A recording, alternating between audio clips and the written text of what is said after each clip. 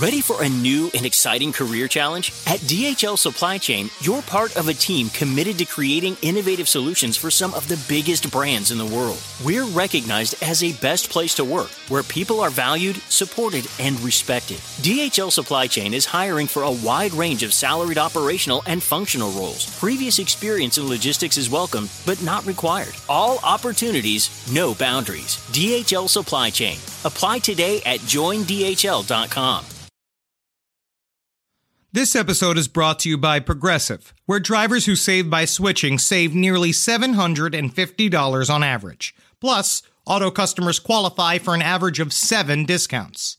Quote now at Progressive.com to see if you could save. Progressive Casualty Insurance Company and Affiliates. National average 12-month savings of $744 by new customers surveyed who saved with Progressive between June 2022 and May of 2023. Potential savings will vary. Discounts not available in all states and situations. There's no place to escape to. This is the last podcast. On the left. That's when the cannibalism started. What was that?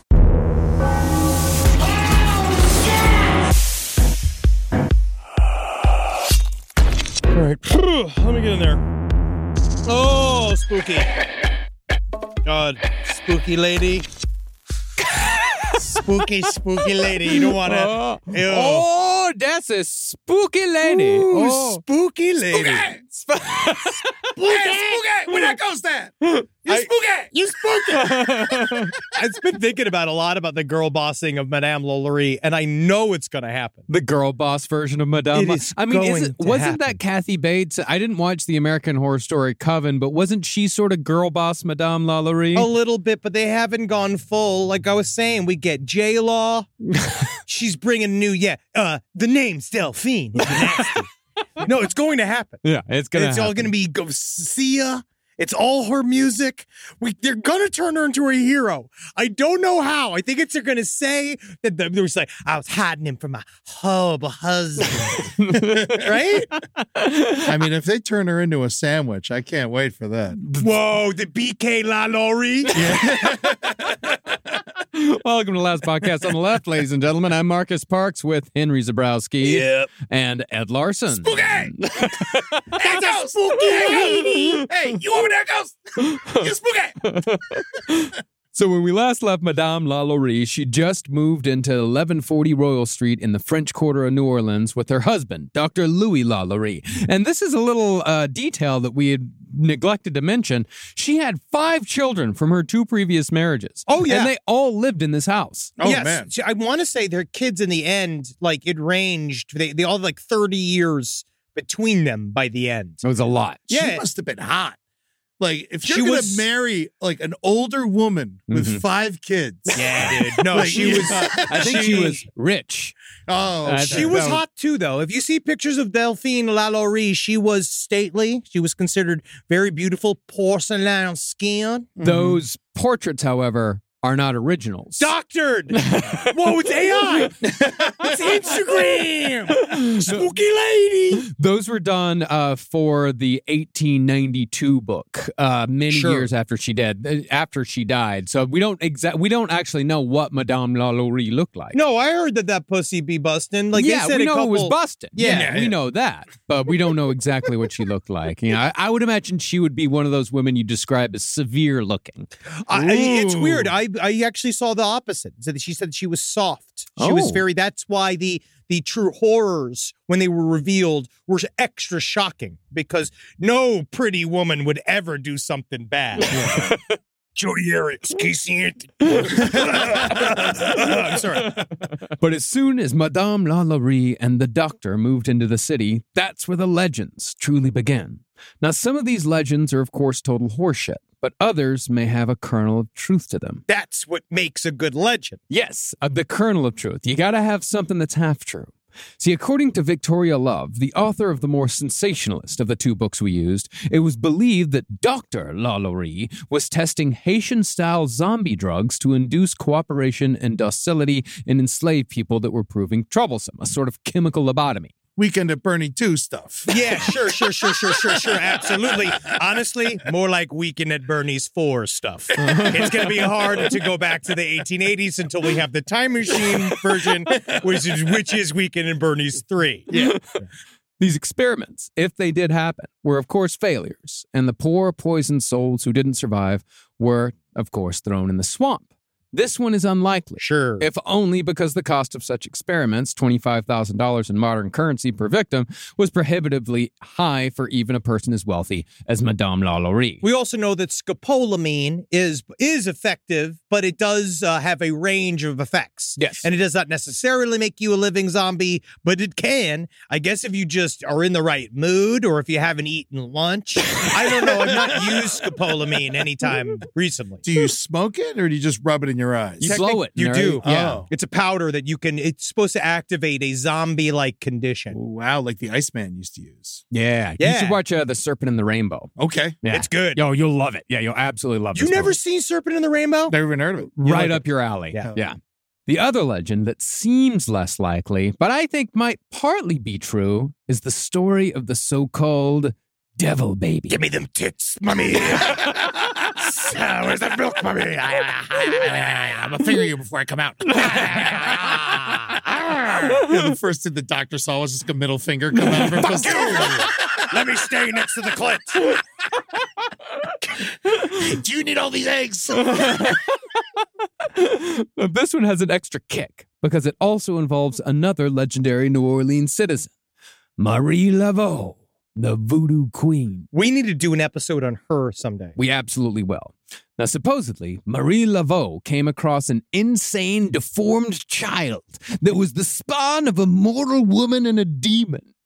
Laveau, in turn, sought out Madame LaLaurie and gave the grotesque demonic child to her for reasons that are unclear. Yeah, let me see the dick too. Stretch it out. Yeah, stretch your dick, Daddy. Make it a wristwatch. Incredible. Now make it a hammock. Oh my God, we'll take it on the road. The child was then kept in darkness for 5 years, screaming and drooling, Whoa. eating only raw meat until it finally died. Now you're saying that this was in New Orleans, Louisiana at this time period and not in Southern Florida, 1981. I hate cooked burgers. Yeah, the biggest baby you've ever born in Florida. Yeah, this does sound like an origin story. There was a new baby born. People have been sending to me. It was smaller. There's a new 15. Yeah. They keep writing it was 15. It was 14 pounds, 8 ounces. I was 14 pounds, 13 and a half ounces. This baby ain't shit. Stop sending it to me. Yeah, they're putting sawdust in its diaper. Like it's cheating at bobsledding. Now, this devil baby story admittedly sounds insane from beginning to end. Sure. But remember, Dr. LaLaurie was supposedly a student of medical abnormalities, and the truth might be even more horrifying than the legend. From descriptions of the devil baby, it could be that this child was suffering from the infamous Harlequin syndrome. Now, this birth defect creates huge diamond-shaped scales over every inch of the baby's body, and the spaces in between those scales are constant open wounds because the skin never stops splitting. Grayscale. No, this is so much worse. Worse than grayscale? Yeah, you like are, how do you put it? Pain. Yeah, you're a charcuterie plate. Yeah. With the bread, biscuits is what's the only thing you can kind of literally hang your hat on. Yeah. Okay. Additionally, the heads, arms, and legs of the Harlequin baby are severely malformed, and the eyes are often blood red. And sometimes there's no eyelids, there's no eye holes. It's like 2 red dots kind of pasted on the Eraserhead baby. Yeah. Why didn't they kill it? Well, you know. Well, if, say, someone in 1830 in New Orleans was to give birth to a child with this defect, and they truly believed it was a demonic being because Harlequin babies at their worst look truly inhuman, they might bring it to Marie Laveau. Yeah, man. It's definitely, if you've never seen a picture of a Harlequin baby, No. look it up. You'll love it. It's you'll love it. It's very much like if this was 2011, you'd see a picture of a Harlequin baby and underneath it, you see #mood. You know what I mean? The struggle is real. Like when you see a Harlequin baby. Well, it's New Orleans. If it was modern day New Orleans, they'd probably just fry it up. Where are you going in New Orleans these days? You're going to different restaurants than I am. Hustler Club. Horrible kitchen. Great atmosphere. You talk about that one that's off the highway out near the airport. Yeah, they have this great tank filled with abortions that you can just scoop out. You get to pick it like it's a lobster. Yeah, but there is one lobster in there. Oh, she must have visited SeaWorld. But if Dr. LaLaurie was well known as a doctor who studied medical abnormalities, Laveau might have brought the Harlequin baby to him. Sure, just to be like, want to see something fucked up? But yeah, and he would have been like, yo, we. However, there is no way in hell that a Harlequin baby would survive for 5 days in 1830, much less 5 years.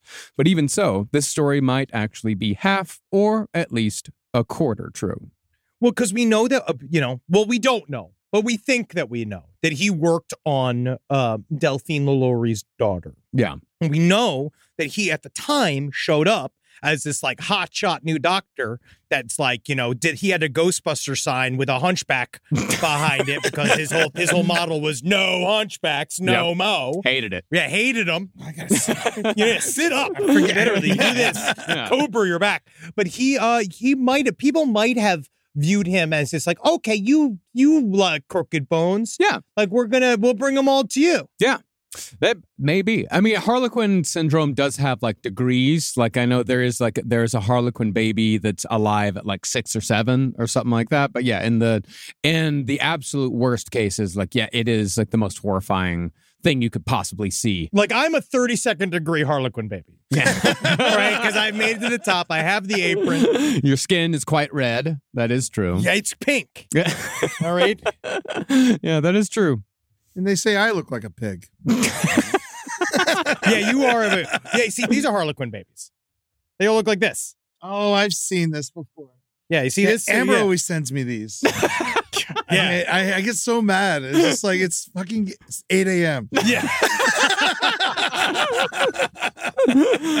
Now, there are no records of excessive abuse towards enslaved people before Madame LaLaurie was married to Dr. LaLaurie. But perhaps it was their relocation to the French Quarter from an isolated plantation that brought more attention to her methods. Now, this is actually under some debate. So certain books talk about how the family knew that Delphine was bad with the groups. Oh, right? well, that's what I mean. It's like the family knew. The family. And there was one promissory note that was discovered by the author of Madame LaLaurie, Mistress of the Haunted House, where it shows that she did pay a very prominent defense attorney a certain sum of money during this time period. So they do think that maybe she had charges brought up several times. That is kind of which is rumor, but it seemed to be kind of solid. What we know now is that there were a lot of people saying like, we think Delphine might be extra rough with some of her people. Mm-hmm. Well, soon enough, the rumors of how she treated the people in her household were so numerous that the authorities entered the LaLaurie mansion to investigate. Once they entered, they found that some of the enslaved people therein had been recently bloodied from a fierce beating, and all of them were almost starved to death.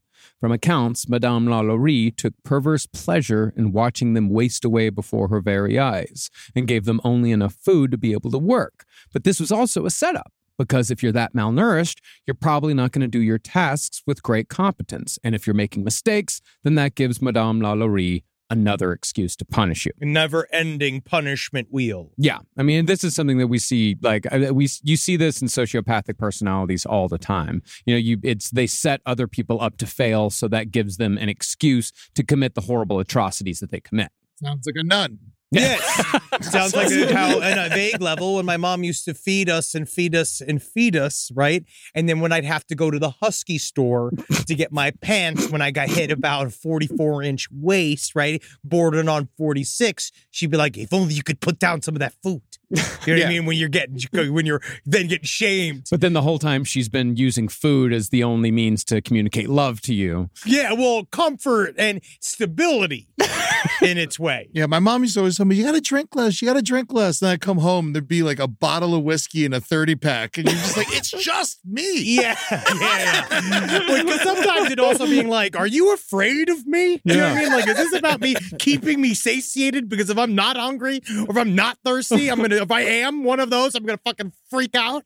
No, the most intoxicated Christmas I ever spent was at your mother's house. Hell yeah, that was a good one. That was a great one. I got you a knife. Yeah, that was wonderful. That was one of my favorite Christmases ever. It was from the kitchen. But since no witnesses came forward to declare that the Madame was seen beating these people with her own hands, and as I said in the first episode, treatment of enslaved people was often a matter of taste, she was absolved of any wrongdoing by the courts. It is said, however, that the embarrassment of the court case only made Madame LaLaurie that much more cruel. They also believe she did one of those, like, I'm innocent. Yeah. Like she went in The where oath. it's like, yeah, the oath, where you could just say you're innocent. And they're like, you know what? Now that I heard you say it, you sound correct. But even though no witness came forward in her court case, it was a story from a neighbor that created one of the LaLaurie mansion's most enduring ghost tales. One day, that neighbor heard a piercing scream and looked from her adjacent townhouse to see Madame LaLaurie chasing a young enslaved girl, whip in hand. The chase then entered the house and eventually ended up on the roof. But while the neighbor did not see exactly what transpired, she heard the body of the young girl hit the ground in the courtyard below. She later saw the lifeless body being taken away and saw the shallow grave where the young girl was buried. Today, this young girl is known as Leah, and it's said that her spirit roams even as far away as the sidewalks outside the LaLaurie mansion, where people have reported feeling a tug at their clothes at the mention of her name. This story is actually, it's in all of the ghost tours. Yeah. Right. And there's a lot of, people to call doubt on it because that neighbor, it's the idea that the neighbor heard something, was physically unable to see it, even if they wanted to know what was going on. But what we know about Madame LaLaurie, we know that for a fact that she liked to hurt her enslaved people over the top. We know that she liked to do that. But we also, the main crux of this is that we know, if you look at percentages of how many enslaved people died. And we'll get more into that later. Yes, under her care, quote unquote, her care, you would see that it points to a lot of young girls died in that house that did not need to. And in pairs, quite often the mother and the daughter would die. And there was just a lot of them. Yeah, and we got a listener email from someone who was actually able to go into the LaLaurie mansion. Oh, wow. And at the party that they attended, they said that they were allowed to go up on the roof. Like, they was like, okay, yeah, go up on there. You can see all of New Orleans. Like, it's a beautiful everyone view. says the roof is where all of the bad juju is, because that's where the room where the enslaved people were found. We're on the non-existent third floor. Yeah. But yeah, they said that up there, like, they couldn't stand up. They started to feel sick. They started to feel dizzy, like no issues with heights or anything like that, but no like health issues. But they said it was the worst feeling they've ever had in their life, without really knowing like the full story of what had happened up there, or what had, happened up there according to legend. Now, no skeletons or bodies were found on the LaLaurie grounds over the years, or at least there are no records of bodies being found. But according to funeral records at the St. Louis Cathedral, 20 people died while being enslaved to Madame LaLaurie over the decades. Now, I know the mortality rate for enslaved people was high, especially those who worked in the sugar plantations of Louisiana. If a person was sent there, it was called being, quote, sold downriver, and it was all but a death sentence. Because there's many ways to die. Heat exhaustion, dehydration, industrial accident, malaria, being bit by bugs. Like, it's just straight being beaten to death. Yes. Also was, quite common. Also, she's like 3 blocks from the river, from the Mississippi. She could have just been dumping the bodies in there. Well, they are, there's a lot of witnesses. This is a fairly, even at the time period, this is an extremely popular section of town. It's right by the French Quarter. Yes, right? And there's a lot of people coming and going, and it is still contested about whether or not she had some form of unofficial graveyard on her grounds, because that was one of those things that was supposed, that the biggest version of the legend, they found it. But there's some talk about these missing bodies. Like, where the fuck did they go? Because they do, one thing within the state of Louisiana is that they kept copious notes on the ledgers of people who are coming in and out of these places, and especially death registries. They don't put how they died, but they did put, like, they would track everybody. And it went from the moneyed people to the enslaved people. And the fact that there was a huge, I mean, like, of the amount of people that were at her place, there was a huge chunk of them that just disappeared. I mean, were they tracking the gators? Oh, yeah, gators could have been eating these people. No, not why you need me to LaLaurie. Go down there, because you could get a gator with these 2 fingers. That's all you need. That's all you need. Get down there, down in the bayou now. Looking real good. Get in the ear. Look at it. Gator, it got 19 hole, right? Got no mouth hole. They got a 2 eyeball. They got a pussy hole. They got a butthole. And I get them 2 in the pussy and the butthole. Give them the double pink. Get up in that bowl now. But here's the incredible thing about the statistics when it comes to Madame LaLaurie is that we really don't know exactly how many people disappeared. Who knows? But because of the copious records, we know for a fact that in the 2 years that she was at 1140 Royal Street, just in those 2 years, 12 enslaved people died in that house. You know, and this is just people who are doing household duties. These are like people cooking, people cleaning, you know, footmen, you know, guys, chauffeurs, you know, just people who are just doing regular stuff. And they're dying at a rate that is, you know, as high as a sugar plantation. It's insane. Every other month. Every other month. And they also are, there are unregistered deaths, just straight up disappearances. Yeah. So there are just a bunch of them, about 20, that have no record of what happened to them. Can I ask an ignorant question? Yeah. Always. So do people come and, like, check up on you to make sure that you're not killing your slaves?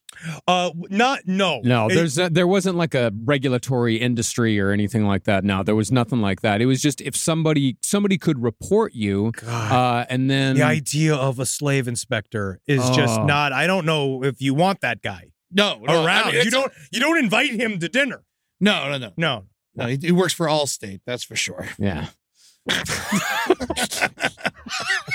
I think it's one of our sponsors. Well, you know, Prudential. Rise from your grave.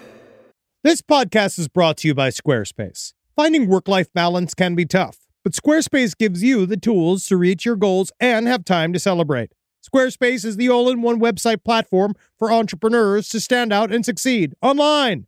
With the new guided design system, Squarespace Blueprint, you can select from curated layout and styling options to create a personalized website optimized for every device. Get your website discovered fast with integrated, optimized SEO tools. Plus, make checkout easy for customers with easy-to-use payment tools. And with Squarespace AI, you can explain what your site is about, choose your tone, enter what you need, and get auto-generated text. And that helps you save time. I know I'm sitting on about 2 literal wheelbarrows filled with horse pics. Now, part of the issue is a lot of these pictures are getting stopped at customs because some of them do depict various world leaders in horse-like circumstances that seems to be pinging a lot of these custom agents' accounts. Now, so what I've done to do is while I'm trying to work on hand smuggling these horse pics over various country borders, I then also have time, because Squarespace is doing all the other ad work for me, to go and work on my Killdozer at home. So thank you, Squarespace, for allowing me to diversify in the best way possible for this country. Head to squarespace.com for a free trial when you're ready to launch. Go to squarespace.com/left to save 10% off your first purchase of a website or domain.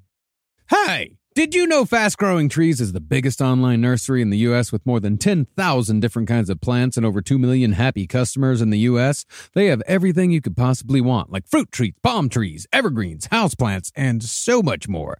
Whatever you're interested in, they have it for you. Find the perfect fit for your climate and space. That's one of my favorite things about it. Fast Growing Trees makes it easy to order online, and your plants are shipped directly to your door in 1 to 2 days. And along with their 30-day Alive and Thrive guarantee, they offer free plant consultation forever. Now, personally, I'm in the middle of re-landscaping my yard. I like to do it myself because I called up a landscaper to see how much it cost, and it was absolutely insane. Plus, I love dirt.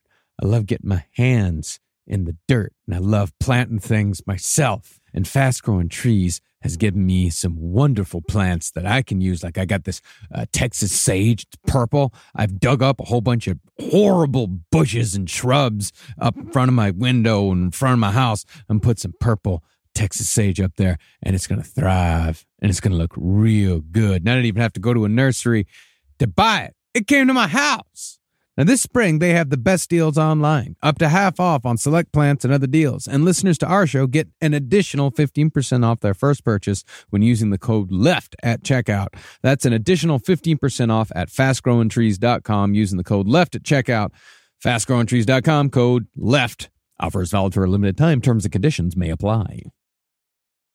1 in 5 Americans have learned a new language on their bucket list. If that's you, make 2024 the year you finally check it off the list with Babbel. Be a better you in 2024 with Babbel, the science-backed language learning app that actually works. Don't pay hundreds of dollars for private tutors. It's a waste. Don't waste hours on apps. Besides appetizers, that's the kind of apps I like. Babbel's quick 10-minute lessons are handcrafted by over 200 language experts to help you start speaking a new language in as little as 3 weeks. Did you know that empanada is already Spanish? I didn't. Thanks, Babbel. Did you know that burrito is already Spanish? Wow. I just got to learn all the rest. And eventually, I'm going to be eating downtown Mexico. Thanks, Babbel. Here's a special limited time deal for our listeners. Right now, get 60% off your Babbel subscription, but only for our listeners at Babbel.com/left. Get up to 60% off at Babbel.com/left, spelled BABBEL.com/LEFT. Rules and restrictions may apply. But considering the rate at which these people were dying in jobs that were not dangerous, it's likely that these deaths were caused by the cruel actions of Madame LaLaurie. And with that, let's get into what is most likely the true story of what was going on in the LaLaurie mansion and the story of how her chamber of horrors was discovered. It all started with a fire in the kitchen on a spring morning in 1834. According to witnesses at the scene, one of the elderly cooks admitted to starting the fire on purpose, to either put an end to the suffering of the people trapped above or to finally expose the madame once and for all. It sounds like something finally broke inside the house because the main crew that were not locked upstairs in the room obviously kind of figured out like, oh, we're going to end up there anyway. Yeah. You know, like it doesn't, us being quote unquote good at our jobs is probably not going to save us from whatever the fuck is going on in that room. No, this woman was also chained to the floor. Yeah. I mean, it's like chains were an everyday part of everybody's existence in that house. Or at least if you were an enslaved person, then yeah, you were wearing chains constantly, which, you know, in other households, like that was kept as like a particularly bad like shackles was considered like a punishment. Yeah. And in Madame LaLaurie's house, it was, you know, an everyday thing, punishment and starvation.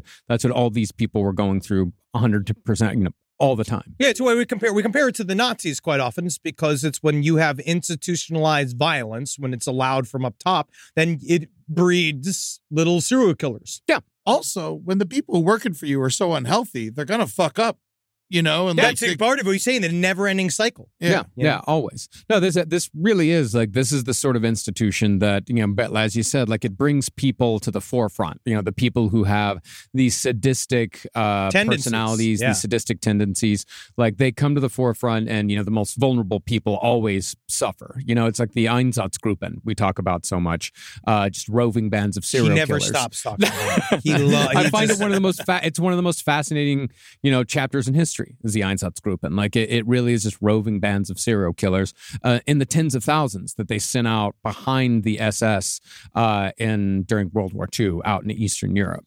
Now, the fire soon got big enough where a crowd of New Orleans regulars gathered to watch the mansion burn down. But when they saw that nobody was coming out, a judge in the crowd gave an order to break down the locked doors so they could save the enslaved people inside from a fiery death. Good Samaritans rushed into the burning building and found that the enslaved people inside, those that weren't hidden away, were still, as I said, emaciated, covered in horrific scars, and loaded with chains that they presumably had to wear every day. But then the rescuers found Madame LaLaurie's torture chamber, which had been built next to the servants' quarters to add an extra layer of psychological torture to even those who weren't being actively tortured and killed. This is truly a scene from a horror movie. Yeah. In this time period, because they go in, it's this beautifully appointed home. You know what I mean? It really is. And Delphine LaLaurie is known as a socialite whose husband's not really around a lot. They have undisclosed problems, but they think it's just because, and many times they probably think, oh, Dr. LaLaurie is probably out there sowing his wild oats. I actually wonder whether or not he was scared of his own wife and didn't want to have anything to do with the house anymore. And that's why he left. But you go into this palatial mansion at the time, beautiful appointments, and then it's nothing but horror on the inside. You've never seen the inside of this house when it wasn't prepped to be seen, Well, not only that, but this is the palatial side. Like, that's what everybody sees. Like, the servants' quarters, like, nobody's going in there. No one's going in there. No one's going in there. Like, you wouldn't go, like... If you went over there for dinner, you wouldn't go over that area, right? You wouldn't do that, quote unquote, right? No, you absolutely wouldn't go over there. Like, that's just in that society, those sorts of places are off limits, or at least you just wouldn't have any interest in it. The rescuers opened the door and found 7 people chained to the wall, 4 women, 2 men, and 1 whose gender was unrecorded. All, however, had been mutilated from head to toe. Some had been suspended by their limbs to such a degree that their extremities had been torn from their sockets, while others had been tied into contorted postures meant to maximize pain and discomfort. One victim was said to have had a large hole in his head, and his wounds were filled with maggots. Many of them had infested wounds. Each was wearing an iron collar with spikes that kept their heads in one position lest their necks be stabbed. A cowhide whip, stiff with dried blood, hung against the wall next to a stepladder that Madame LaLaurie stood upon for downward momentum to make the lashes deeper. Later, it was said by surviving witnesses that every morning after breakfast, Madame LaLaurie would lock herself in with the captives and flog or otherwise torture them until she tired herself out. Then she would simply go about her day as a New Orleans socialite and businesswoman. Now, this account comes from, it is interesting because, again, this is the true stuff. This is the real stuff. This is the real shit. According to a judge, so this judge was the first guy on the scene. So when the fire broke out, they were like, we need to go help all the people inside. And he was the guy that was in front prying open this door because Delphine LaLaurie had already fucking bugged out. Like, as soon not quite. She was she hadn't quite bugged out just yet. But she didn't want people to go inside the house. And they were like, no. You were like, they bypassed her. They're like, no, we're going in the house. So was she like standing out front screaming? Yes. Yeah, she's standing out front. They're not, and she's like, no, don't go in my house. And they're like, there's fucking people inside there. We have to go inside the house. We have to go in the house. Yeah. And so, because again, very interesting, millions of dollars in today's money worth of goods, antiques, jewelries, all this kind of stuff that she was just going to let go, right? So he popped it open, and when he saw that, he was the one who wrote the main account of what happened. Yeah. What are the chances she started the fire? Zero. Yeah. She didn't want anybody in there. What most people think is that, like, they went inside and they found the cook, and the fire was put out very easily. The fire was put out pretty quickly, and they put out the fire in the kitchen, and they found the cook who had started the fire. She was chained to the floor, and they asked, like, why did you start this fire? And she said, go look upstairs. Yeah. Like, go open up the door upstairs, and you'll see why I started this fire. Like, I couldn't, none of us could handle this anymore. It's pretty badass. Yeah. Yeah, it is. It's very, this woman was putting her life on the line for this. Everyone was. Now, the survivors were quickly removed and taken to the nearest place where they could receive medical care, which for some reason was the mayor's office. I think it was because of their state of being. Yeah. I think they were brought to the mayor's office as literally a look at how they're mistreating this situation. They're mistreating their enslaved people. It immediately went into investigation. Yeah, but they also said in the books, like, that's where they would receive medical care. But can you imagine going to the mayor to have that, like, Gavin Newsom being like, yeah, you got strep throat. That'll be $75,000. He's already telling me that. Are you uncovering California? It's a fucking disaster. Well, from my recollection, I think the old mayor's office was down the street from the LaLaurie mansion. And also there were vampires in the mayor's attic, if I'm remembering what our tour guide said correctly. Yes. If that was the mayor's office. But there was at least a church/mayor's office down the street, and there were vampires up in the attic, and they said that, like, this is where like the Catholic Church has put like cursed objects for years, and they I like, remember boarded up that. they boarded up a room up there. That's cool. But once Madame LaLaurie's victims were safe, the editors of the 2 biggest newspapers in New Orleans got a good look at their condition, and a further 2,000 New Orleans residents visited to see what Madame LaLaurie had done for themselves. Like a big parade of people came by. You know, they're like, you got to see what this woman's been doing. It was big news. Yeah, it was People huge. freaked out. 2,000's a big crowd. Yeah, that's huge, especially for 1830 or 1833. By estimates, all of the enslaved people rescued had been kept in that chamber for months, and they were so starved that a couple of them died when some good-intentioned people gave them too much food too quickly. Same thing that happened with the concentration camps. In the chamber, authorities also found torture implements like pinchers and the aforementioned iron collars with sharpened points, neither of which could be explained away as more of Dr. LaLaurie's orthopraxy equipment. Now, the newspapers were outraged, and the people on the street were so incensed upon seeing the bodies of Madame LaLaurie's victims, living and dead, that they smashed every inch of the mansion to pieces, as if the house itself was the culprit of these horrific crimes. This is, to me, that points towards there's something really, that this really happens. Yeah. Because it's interesting. Because there was a lot of over the years. How many different stories have we covered that you find out that shit is fucking exaggerated or like made up just for the story of it? This is one of those that it feels like they had to minimize it to talk about it. Like everybody flipped the fuck out and just attacked the house for 2 days. Yeah, I mean, like they went to sleep and came back the next day to finish the job. It's like one of those things where like you hear about shit going down, but then when you find out what really happened, you just go nuts. Yeah. But after the sheriff decided that enough was enough, after letting the people lay waste to the mansion for the rest of that day and a little bit the day after, nothing in the house remained intact save for the walls themselves.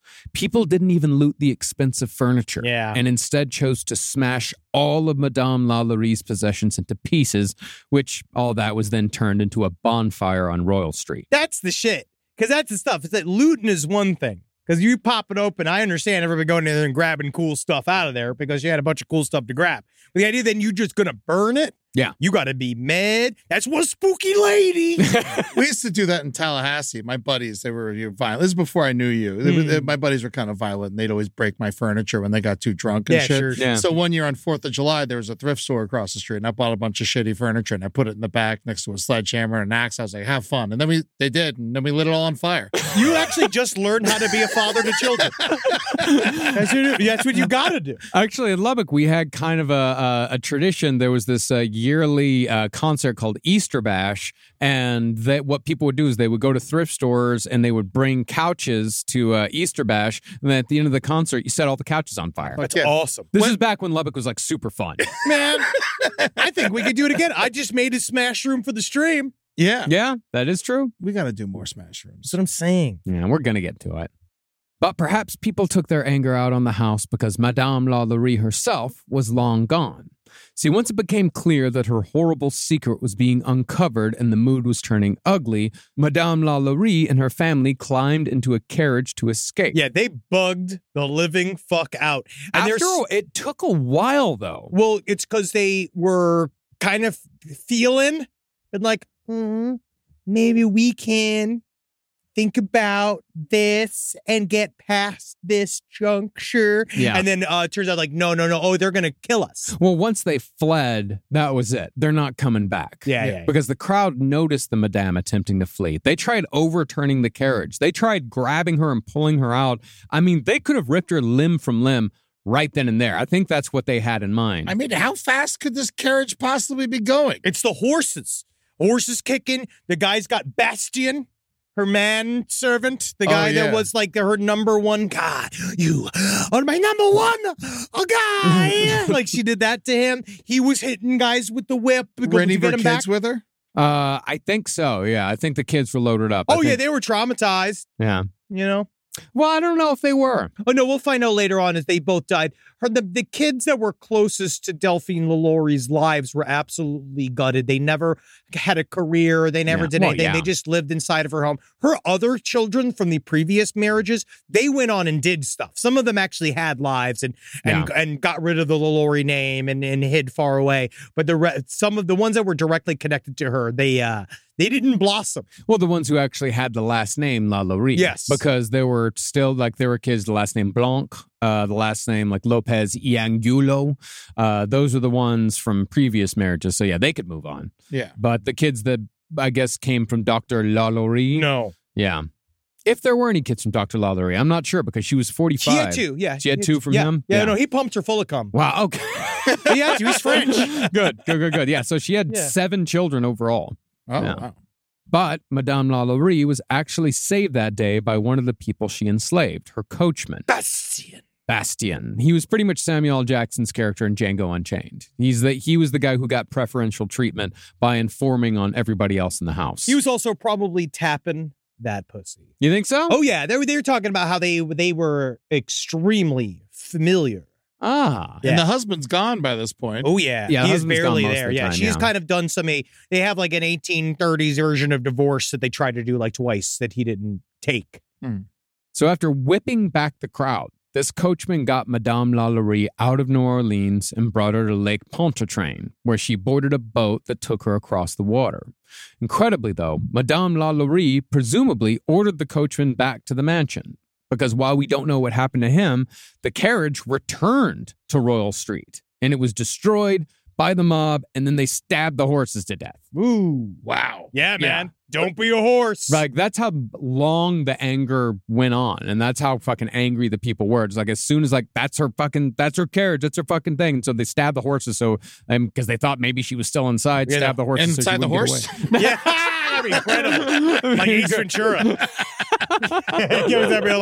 The poor horses just been like, I'm just basically a car. I don't need all of this mess. God, just imagine being in a bar and someone's like, Laurie's carriage is back. We're going to go kill the horses.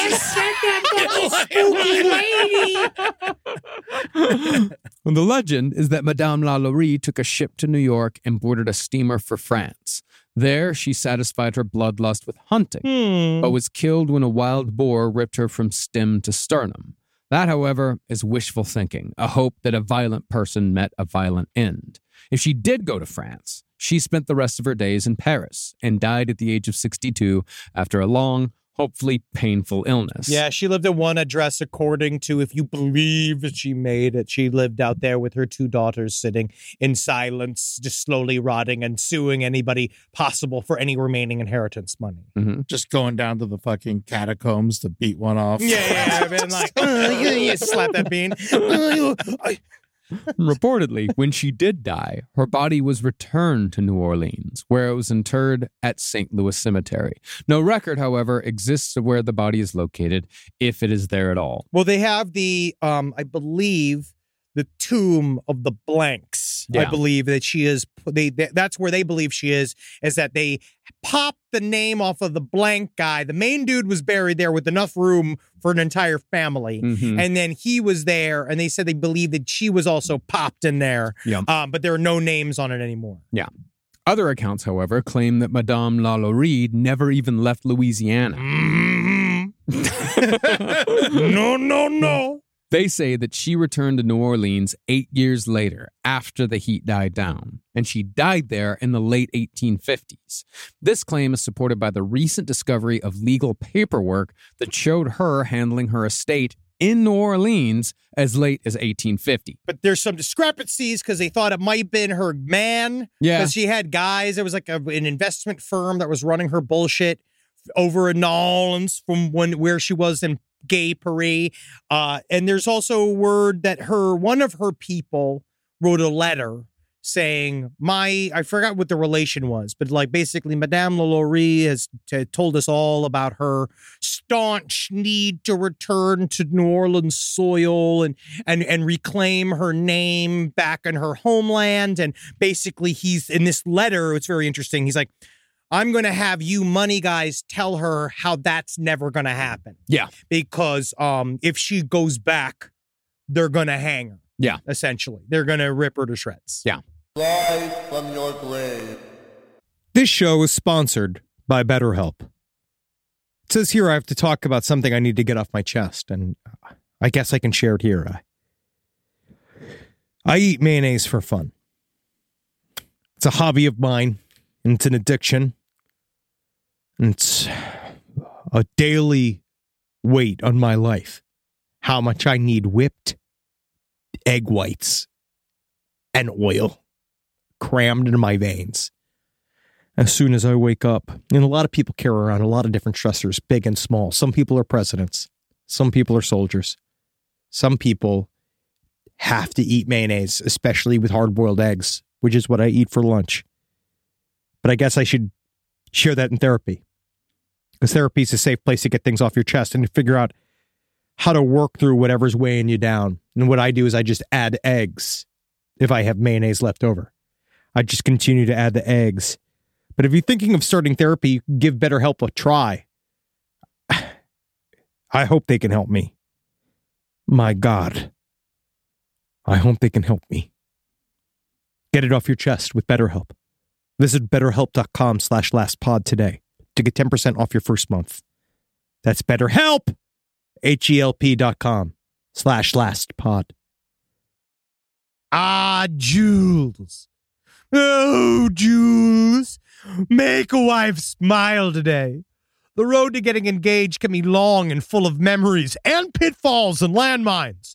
Or it can be short and thrilling, like a roller coaster on the way to the police department. But the road to finding the perfect engagement ring is a straightforward path every time. All you've got to do is head over to BlueNile.com, and they're going to ship them rocks straight to your wife's new fingers. On BlueNile.com, you can create a bigger, more brilliant piece than you can imagine at a price you won't find at a traditional jeweler. Blue Nile is the original online jeweler since 1999. That's present time to me. Their diamond price guarantee means that in most cases they can meet or beat a competitor's price on a comparable diamond. I know when I got my wife a beautiful Blue Nile necklace, the first thing she did was, "What did you do?" But afterwards, she was so happy to have it, and she loved it, and she wore it when we went on vacation, and maron, did everybody come around being like, "Where'd you get that piece, you beautiful woman?" And I was like, "Stop talking to my wife. She's spoken for. You can see it with the Blue Nile bling she's got on her." Right now, get $50 off your purchase of $500 or more with code LASTPODCAST at BlueNile.com. That's $50 off with code LASTPODCAST at BlueNile.com. BlueNile.com. How many platforms do I work on? So many platforms. Can you believe it? Google Docs. Work on that. Very complicated. Lots of different things going out. Clickety-clack, right? Slack. Saying things to my employees. All my main dolgers walking around here. And make sure it changes cluck to the word I meant for it to say to everyone. But I try to say not curse words on Slack. What am I supposed to do about it? But Grammarly doesn't fix curse words, does it? Because Grammarly's too good for it. It's too classy. Grammarly is an AI writing partner that helps you get work done faster with high quality writing. Because better writing means a stronger impact. The pen is mightier than the sword, except when the sword is in the room. 96% of Grammarly users report that Grammarly helps them craft more impactful writing and suggestions based on your audience goals and context. Can you believe it? And data privacy and security are woven into the foundation of Grammarly. It's in its guts. All right, so Grammarly's great. Use it. I use it. I love its gentle harassment of my writing style because it does help me, because sometimes my thumbs are faster than my eyeballs. Don't quote me on that. Get AI writing support that works where you work. Sign up and download for free at Grammarly.com/podcast. That's GRAMMARLY.com/podcast. Easier said, done. But perhaps it's said that the Madame returned to New Orleans because many believe that her spirit still haunts her former mansion. See, since the LaLaurie family sold the mansion in 1837, it's had countless tenants and has gone through multiple incarnations. After it was sold to a man named Charles Caffin, he renovated and expanded the mansion, giving it a third story and the severe fortress-like appearance it has today. That honestly makes it look even scarier than it did when Madame LaLaurie owned it. It's almost as if the house itself grew into its reputation. It's awesome. Yeah. Yeah, I mean, he did it right. He really did. No, it feels like he made it spooky on purpose. Oh, yeah. I did look at a diagram on the inside. It's beautiful. Yeah. It would be so nice if it wasn't all full of all that rage and death. Mm-hmm. You know, you go through, it's got the courtyard in the middle. It's nice. It's got a little fountain in there. when a house has a courtyard in the middle of it. Me too. It's really nice. pretty. Yeah, it is. It's very European. But it wasn't until 1889, with the publication of a book called The Haunted House in Royal Street, that the LaLaurie mansion began to build its current reputation. That book included many of the stories we still hear today, like the ghost of the little girl named Leah, who jumped off the roof to escape Madame LaLaurie, who can sometimes be seen teetering on the edge, deciding what to do next. There were also reports of knocks, whispers, groans, the clinking of chains, and the shuffling of feet. But perhaps hoping to trade on this notoriety, the LaLaurie mansion briefly became, of all things, a furniture store in 1892. Went retail. Yeah. You know, people need their furniture. Now, they would see the ghost of the little girl up top of the house. Yes. Mm-hmm. That is still seen to this day. So do you think that you could call that a gargoyle? Gargoyle. A gargoyle. Quite possibly, yes. Thank you. Someone just made a new burlesque troupe. Roller derby team. Yeah, roller derby team. The gargoyles. Now, we don't know if this is true because it's in the more sensational LaLaurie book, but it was said that the chairs and sofas in this furniture store would regularly be found torn up and splattered with filth. I've heard this a couple times. This is in other books. They talk about this story. This is one of the big LaLaurie mansion hauntings. Mm-hmm. Supposedly, each time a new piece of inventory entered the house, it would be covered with urine, feces, and blood by the next morning. And this continued even after they posted a guard with a shotgun. Other sources, however, say that this splattering of human waste only happened a couple times and could very well have come from all too human sources. I do want to ask our listeners, sidestorieslpotl@gmail.com, that run retail on the first floor on Royal Street. I've won, but they have great art galleries over there. There's really cool spots over there. How many times have you had to deal with rivers of shit slopping all over your stuff? It could just be people looking to get a deal. You know, like, oh, this couch is covered in shit. Well, like his shirt's soaked with shit. His hands are covered in piss. I'm not paying full price for this. You should have let me sit down. That's on you. Now, over the years, it's been said that whoever came into possession of the house was soon haunted not just by ghosts, but personal misfortune. Oh, yeah. In 1893, the house was sold to an Italian immigrant named Fortunato Greco. Should have named me Unfortunato. And this is my wife, a Mr. Fortune. Oh, wow, that's good. That's good. Wow, that's two of those in one word jokes. His nearby grocery store was never able to turn a profit. They said that's the curse of the LaLaurie mansion. But in a story that runs contrary to that curse, Greco flipped his luck when he noticed that the house was becoming a tourist attraction due to the popularity of the book about the LaLaurie mansion.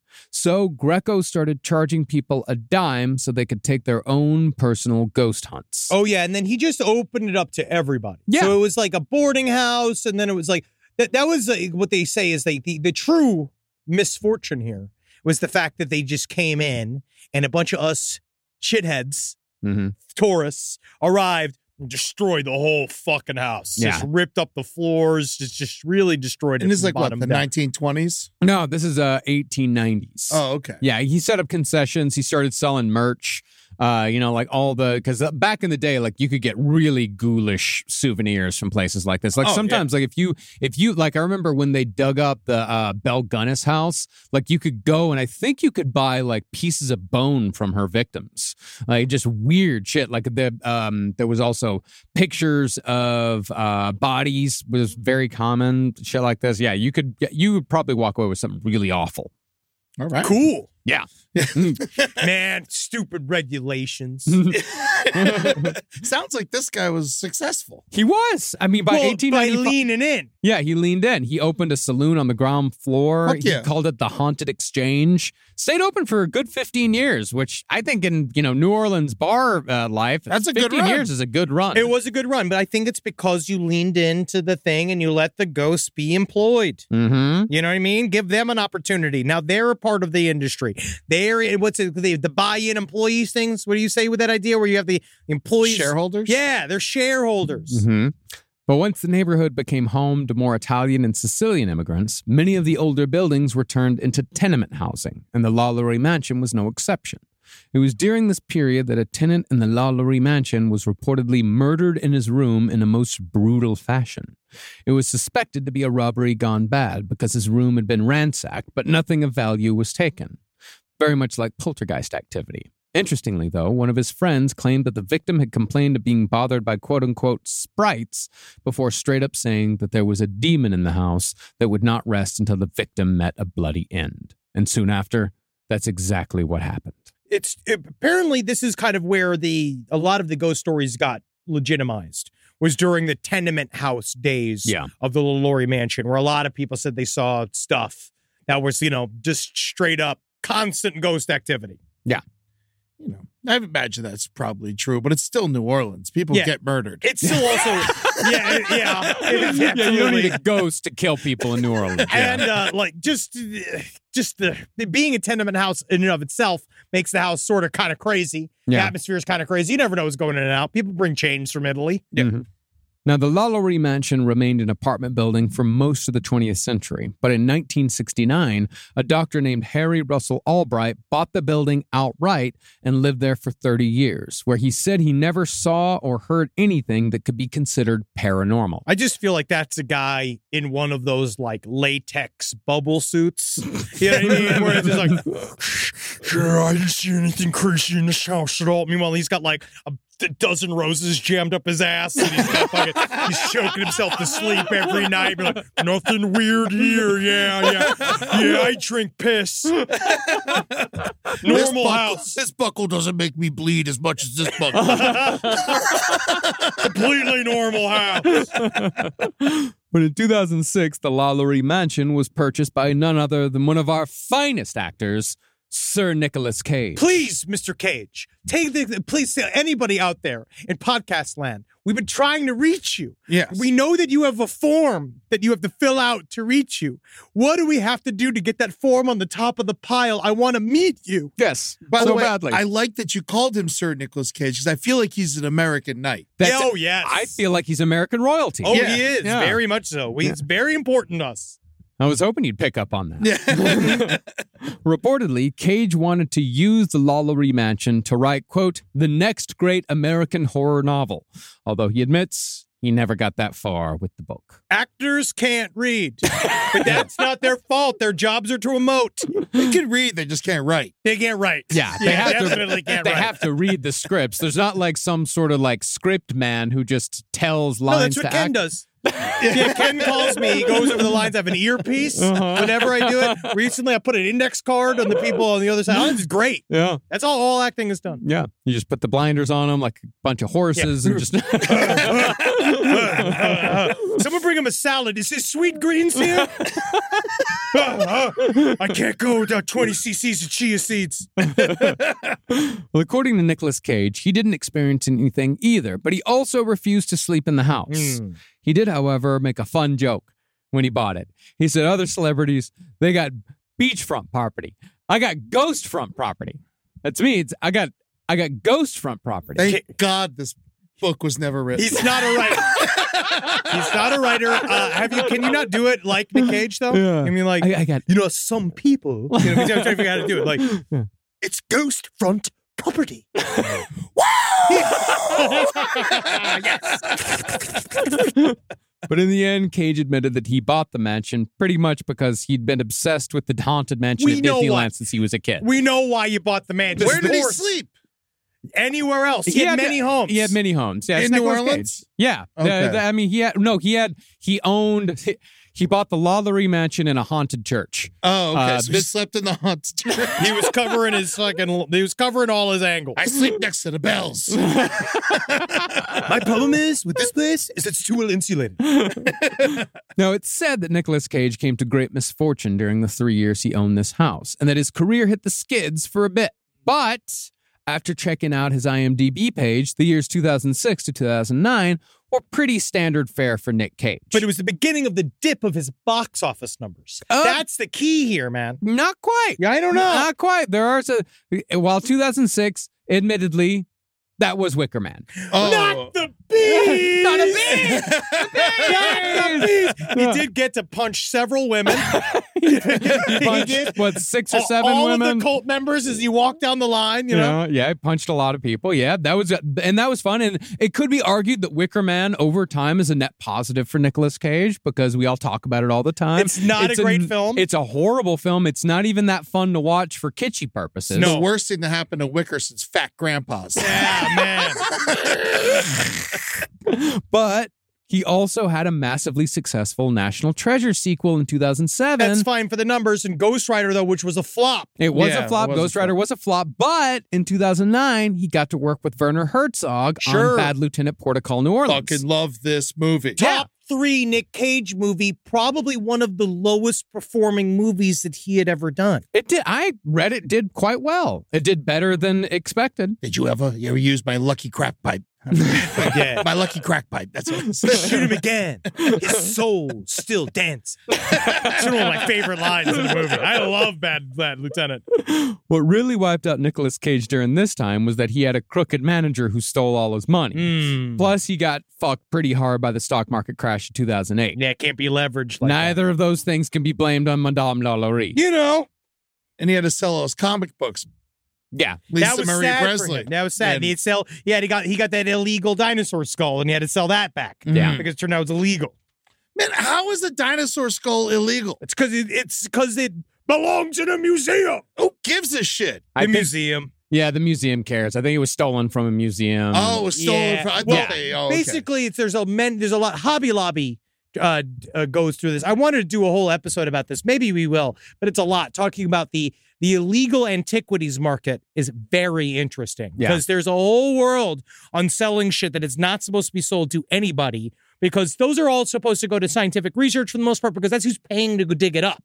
So they're supposed to go in various places, but then these guys come in, they basically steal it or they do their own illegal archaeological digs, which is fucking a great concept. The idea of being in one of those is really fucking cool. How is it illegal? I guess if you're on like a national park or something, it's not your land. You have to sneak into a place that's largely either government owned or it's kind of some kind of a national park, like some kind of endowed place that you're not supposed to be there for. I don't know all the rules. Side stories, lpotl@gmail.com. Please, if you are a student of archaeology, explain to me why it's bad to pirate bones. You can't download a skeleton. Paleontology. Yeah, whatever. Please, any one of you nerds. However, it is rumored that during the years that Cage owned the home, he was suffering from terrible nightmares that he attributed to the curse of the LaLaurie mansion.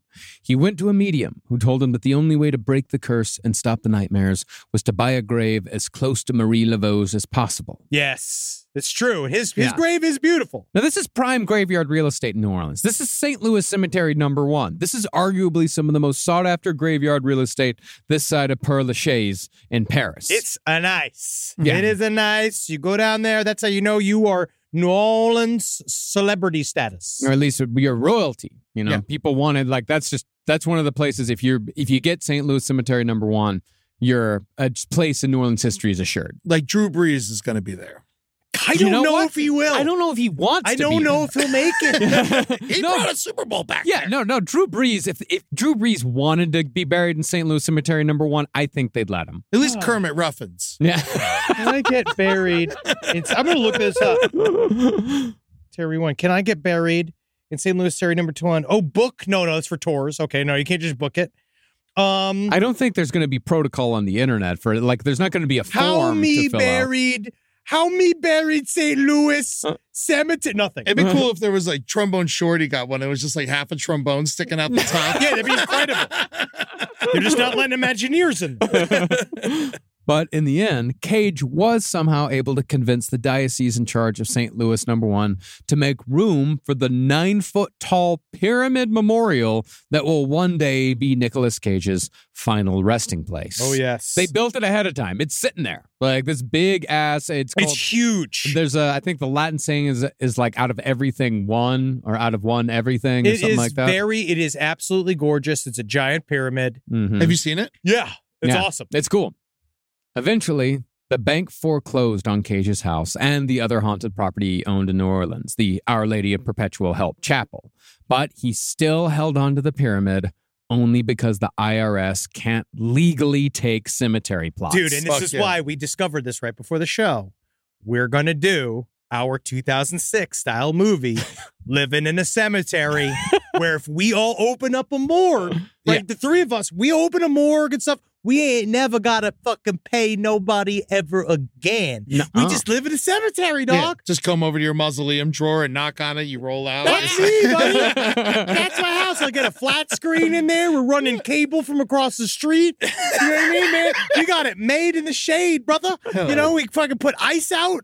So it's nice and cool. Fucking pop a Figaro song in the cemetery every day, dude. on the soundtrack. Like, no, if we're going straight 2006, we got to pop like a Shen song in there. Oh yeah, you know, Figaro song. Mr. Brightside. Yeah, definitely. To put it back there, we have to invite Zach Braff. Yeah, we have to. No, he has to come once a year. This is going to be a vibe. Like, think like About Schmidt meets like Little Miss Sunshine. When you get the vibe, like put it together. You know, sprinkle some Seth Rogen in there. Yeah, we got some inappropriate. We got a guy farting. That's going to be big. Some weed, comedy. Yeah, some gay jokes that don't age very well. We get to live in the cemetery. You know what I mean? This is our lives, bro. This is past the pitch. This is what we're going to do. No property taxes, King fucker. Yeah, what are you going to do, government? I'm so sick. You know, so sick.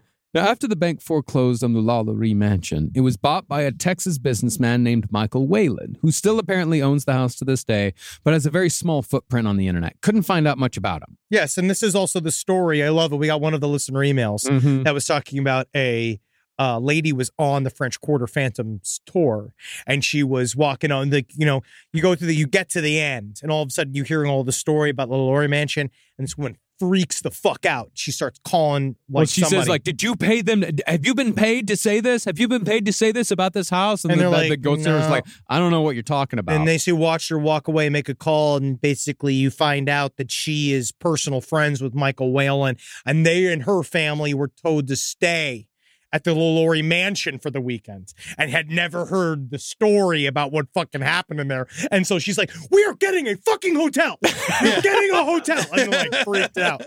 Ooh, it's haunted. Oh, how risque. Yeah. And then you find out, like, because that's the thing. Haunting stories are haunting stories. Sure. But then this is the fucking worst level of a haunting story. It's like you show up and I'm like, oh yeah, you're staying at John Wayne Gacy's house tonight. You know, like, have fun. Welcome to Des Plaines. I mean, at the same time, I'd do it. I know you would do it, but if you're just a regular fucking person. Now, would you stay in the floorboards? Uh-oh, too big.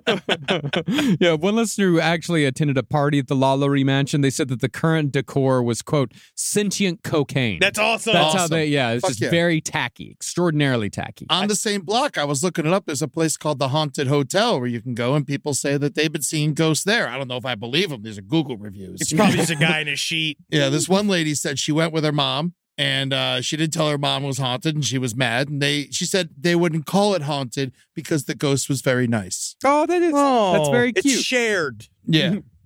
Pre-lived. Yeah, it's like when you do an Airbnb and there's like a guy living in the back house and you just got to live with him for a while. Yeah. Yeah, he's just always out there hosing things down. It's like, why are you out there? I'm trying to sleep. You come out here, I'll hose you down too. I know you will. But as the years have gone by, so too have the stories of Madame LaLaurie's cruelty grown beyond the realm of the grotesque. And now they sometimes include her husband as a sort of Dr. Mengele type accomplice. I am innocent. I am innocent. I'm not going to break in the bank. Yeah, what did you call him, Henry? Mississippi Mengele? Yeah, Mississippi Mengele. Yeah. Yeah, I mean, and the stories are outlandish. I mean, they claim that, Dr. LaLaurie broke a woman's bones and refashioned her into a crab woman. Cool. Another says as a claim to turned a woman into an armless, legless worm. Have you ever seen Todd Browning's Freaks? No, but I have seen Freaked, and I really like that movie. Freaked is a great movie. Freaked is awesome. But no, Todd Browning's Freaks, there's a guy in the movie that's just a torso, and he can roll his own cigarettes with his with his own lips. That's pretty cool. Yeah, and it's upsetting for him, but it's very cool. That he flipped it and reversed it. He was living a pretty good life. Yeah, he figured it out for himself. That's what you gotta do. That's what you gotta do. Yeah, he's in that fucking final awesome scene where they're all about to fucking take down the acrobat, and they're all crawling through the mud and the rain, and he's got a fucking dagger in his teeth. Yeah, it's cool. It's such a great fucking movie. Fuck yeah, I'll watch such a good movie. Remember the worm guy from Freaked? Yeah. Oh yeah, that's everything about it. He's like, "Would you wipe my ass? Would you wipe my ass, please?" Oh, my other favorite line is from Randy Quaid, the fiddle fat. Love that fucking movie. Well, the floor of the chamber in this story was permanently slick from puddles of fresh gore. Buckets of body parts were strewn about the room, helter-skelter. Yep. That's the worst part. It's not organized. No. You get him a container store employee. Is that what helter-skelter means? All over the place, yeah. Okay. Yeah, willy-nilly. It's a scarier version of willy-nilly. Oh, my God. Imagine if they wrote willy-nilly all over the walls in blood. It would have taken the temperature down. Actually, maybe the hippie movement's still alive. Oh, man, it would have taken him so long to figure out, I want to see, the detective. It's willy-nilly. What's another did name Caesar for... do this? Yeah. Sorry to cut you off. I'll always concede the floor to a said Caesar joke. The willy-nilly goo-goo gaga baby pants murders. I don't know if that works. But really, there's no need to make Madame LaLaurie worse than she already was. Even without the more extreme claims, Madame LaLaurie is still one of the great villains of American history, the star of a particularly evil chapter in a book that is itself already evil enough. Well, thank you for that. Spooky! It's spooky! Sorry, that's my very rare occurrence of my Madame LaLaurie voice. I will take a bow. She was very bad, man. Yeah. She was bad. Bad She's bitch. awful. Yeah, she was awful. I'm glad she's fucking dead. Mm-hmm. Yeah, we're all happy she's dead and not an immortal being. No, I mean, God knows. She could still be there. You think so? I don't know. Yeah, maybe. Weirdo things that happen. It is good that she's a ghost, if she is a ghost. Tortured. Yeah, she'll be stuck there. Yeah, it'd be good. Yeah. It's a beautiful piece of property, though. Yeah, it's a shame. It's worth 3 point. I think Nicolas Cage bought it for $3.7 million. Damn. Yeah. It's so hard at the fucking Royal Street's probably one of my favorite streets. Yeah. In that area. There's a good African restaurant next door. I was looking for food. And because I want to go. I got to go now. We are. Yeah. We're going to go. We can't wait. We're doing it up. Yeah, we're going to be. I'm very excited about our return to New Orleans. Now, guys, first of all, I just want to say next week's episode is going to be absolutely disgusting. Yeah. And I'm really excited for it because it's been a second before we've gone. How do we say we're getting sludgy. Sludgy, I think, is a real good word for it. There's going to be a lot of goop. Nice. A lot of goop. A lot of goop. There's going to be, I think we might return to some sloughing. Oh, no, there's some sloughing in there. There's definitely some sloughing. There's going to be some hydraulic pumps involved. You're going to like it. You're going to like the way you throw up. Mung. There's we'll see about that. And then, we got a little Thanksgiving. So we got a couple special things coming up. And then we're going to get into hopefully a super sad story for Christmas. Right, Marcus? Oh, yeah. It's going to be Christmas time and everyone's going to be real sad about what we're going to be talking about. I love sad stories during Christmas time. You see, my thing is that we get into arguments. Me and Marcus will get into arguments because I take it out on the audience. My feelings about Christmas. And I think that it's a bad idea to take anything out on the audience. I couldn't agree more. You just got to get in there. You just got to. I feel sad. You're feeling fucking sad too. Yes. Well, we're gonna do. We might do some dark history. Yeah. I think we will. I think for Christmas we're going to be doing some real dark history, some cool shit. Just talk about all the families that burn down their Christmas trees and kill everyone. Every Christmas, a family dies. That's my favorite. Last year we did talk about a killer Santa that brought a flamethrower to a family Christmas party and killed, I think, how many? 4 or 5? Yeah, he was intense, man. He was not ready for the holidays. But he bought all his guns down at Gun World on Burbank. On Magnolia. They sell a lot of, it's in Burbank. Yeah. They sell a lot of guns there. Oh, yeah. Do you know Burbank's one of the highest, they sell some of the most guns in the nation in Burbank. Oh, yeah, dude. How do you think, Alan Thicke has to defend himself. All right. The backbone of Hollywood. Man, during the pandemic, there were lines around the block at Gun World. Oh, I remember. It was fucking crazy. It added to the vibe. Yeah. But thank you guys so much. Go get Operation Sunshine at your local comic book store. It's coming out. The next one will probably be November 15th. That is issue 2 of our first 4. That will then lead to a second 4. But right now, you're going to get into that story. I'm very excited for you to see where it goes. We also have the last comic book on the left, 4, I believe, is also cooking. It's cooking. Yes. And I can announce now that, for issue 4 or volume 4, I'm going to be doing a story. I wrote a story that fucking comics legend Matt Wagner drew, and his son Brendan Wagner did the coloring for it, and it looks absolutely fucking incredible. Thank you very much to both of you. Very cool. Both of you fellas for working with me on that one. That was it's incredible. I can't wait for you guys to see it. So cool. And then you got dates, right? Oh, yeah. If you can catch me down in Florida, December 8th and 9th. I'm going to be opening for Jeff Ross in West Palm Beach at the Kravis Center. I can't wait. And I'm trying to find a show on the 10th as well. And then I'm going to the Dolphins game on the 11th. Hell yeah. Hell yeah. Oh, I also wanted to say, I've been loving the videos. They're of our show. Yeah, it's been great. It's on YouTube. You got clips on YouTube, so follow the YouTube page. Good fucking plug. And then go to the Patreon and watch the fucking full thing. That's what I'm fucking talking about. We got the Twitch streams. We're doing that. We're working a lot. Yeah, we're working a lot. Yeah, we got No Dogs in Space does a live stream every other Monday on twitch.tv/Last Podcast Network. Yeah, and I got my first mandate coming up for the stream. I'm very excited. Yeah, it's gonna be amazing. Yes, very, very excited. Guys, hail sweet Satan. On Hugging. Hail Satan again. Yep. Yeah. Yeah, I like it. Double up. Do it twice. Double up. You know why? Because this is coming out as the day after Halloween. So you've already expressed yourselves. And man, it's coming out on the 3rd. 3 days after all. What this day? It's the day after All Souls Day, which is very appropriate. Yeah, our show hasn't come out on a Wednesday in like 9 years. Oh, man. Oh, God. Well, yesterday was All Souls Day. This is a ghost story, so it works out. Enjoy yourselves with it. Go to fucking Halloween shit. Be good to yourselves, everybody. Goodbye. Bye. I'm fine. Yeah, you're okay. You didn't just fucking fall into a 9-year-old hole. Help me. This show is made possible by listeners like you. Thanks to our ad sponsors, you can support our shows by supporting them. For more shows like the one you just listened to, go to lastpodcastnetwork.com.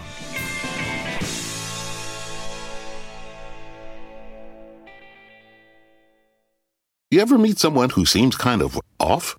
Whether it's a creepy neighbor or a random phone number that keeps calling you, Truthfinder has you covered. You can search for people by name, address, phone number, email, and more. Truthfinder can be especially helpful for running confidential background checks on anyone you're planning to meet from online dating apps.